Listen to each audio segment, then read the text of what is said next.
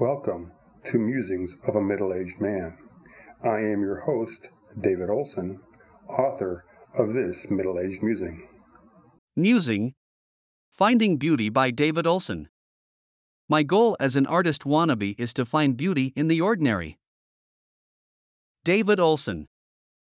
I, like most human beings, I reckon, am powerfully drawn to beauty, irresistibly taunted as a mariner is bewitched by the siren's luring melody. Not everyone has identical parameters defining their version of beauty, or society's for that matter. There was a time when a beautiful woman was characterized by a voluptuous figure with a measure of thickness flirting with obesity. This slowly shrunk to waif-like women being the ideal in the late 1900s before morphing into the big booty phenomena popular today. Despite these limiting peccadillos, the human peculiarities means every nuance in the entire body spectrum is deemed beautiful by some individuals while repulsive to others. Perspectives of beauty are not limited to the human form. Beauty can be identified with almost anything from patience and writings to cars and motorcycles, to the array of landscapes encompassing the spinning earth floating across the universes. I know people enthralled with the ocean and the song of waves crashing against a coral sand beach, and then there is me who is consumed emotionally by an arid desert and its enveloping silences that engender mystical ruminations in my hungry soul. Hungry for what? Why, beauty that inspires my creativity, of course.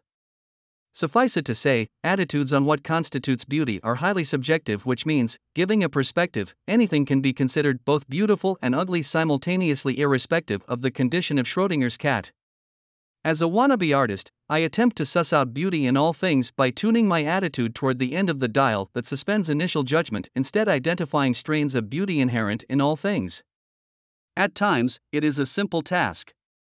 While I suffered in the heat and high humidity of the Amazon rainforest to the point of collapse and feeling claustrophobic in the dense woods, I reveled in the beauty of unparalleled biodiversity.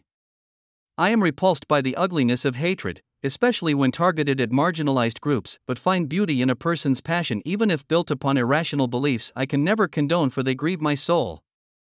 Seeking beauty, as in looking for the beautiful in all situations, melds the mind into a beauty divining rod, helping one discern more subtle and sublime elements of beauty.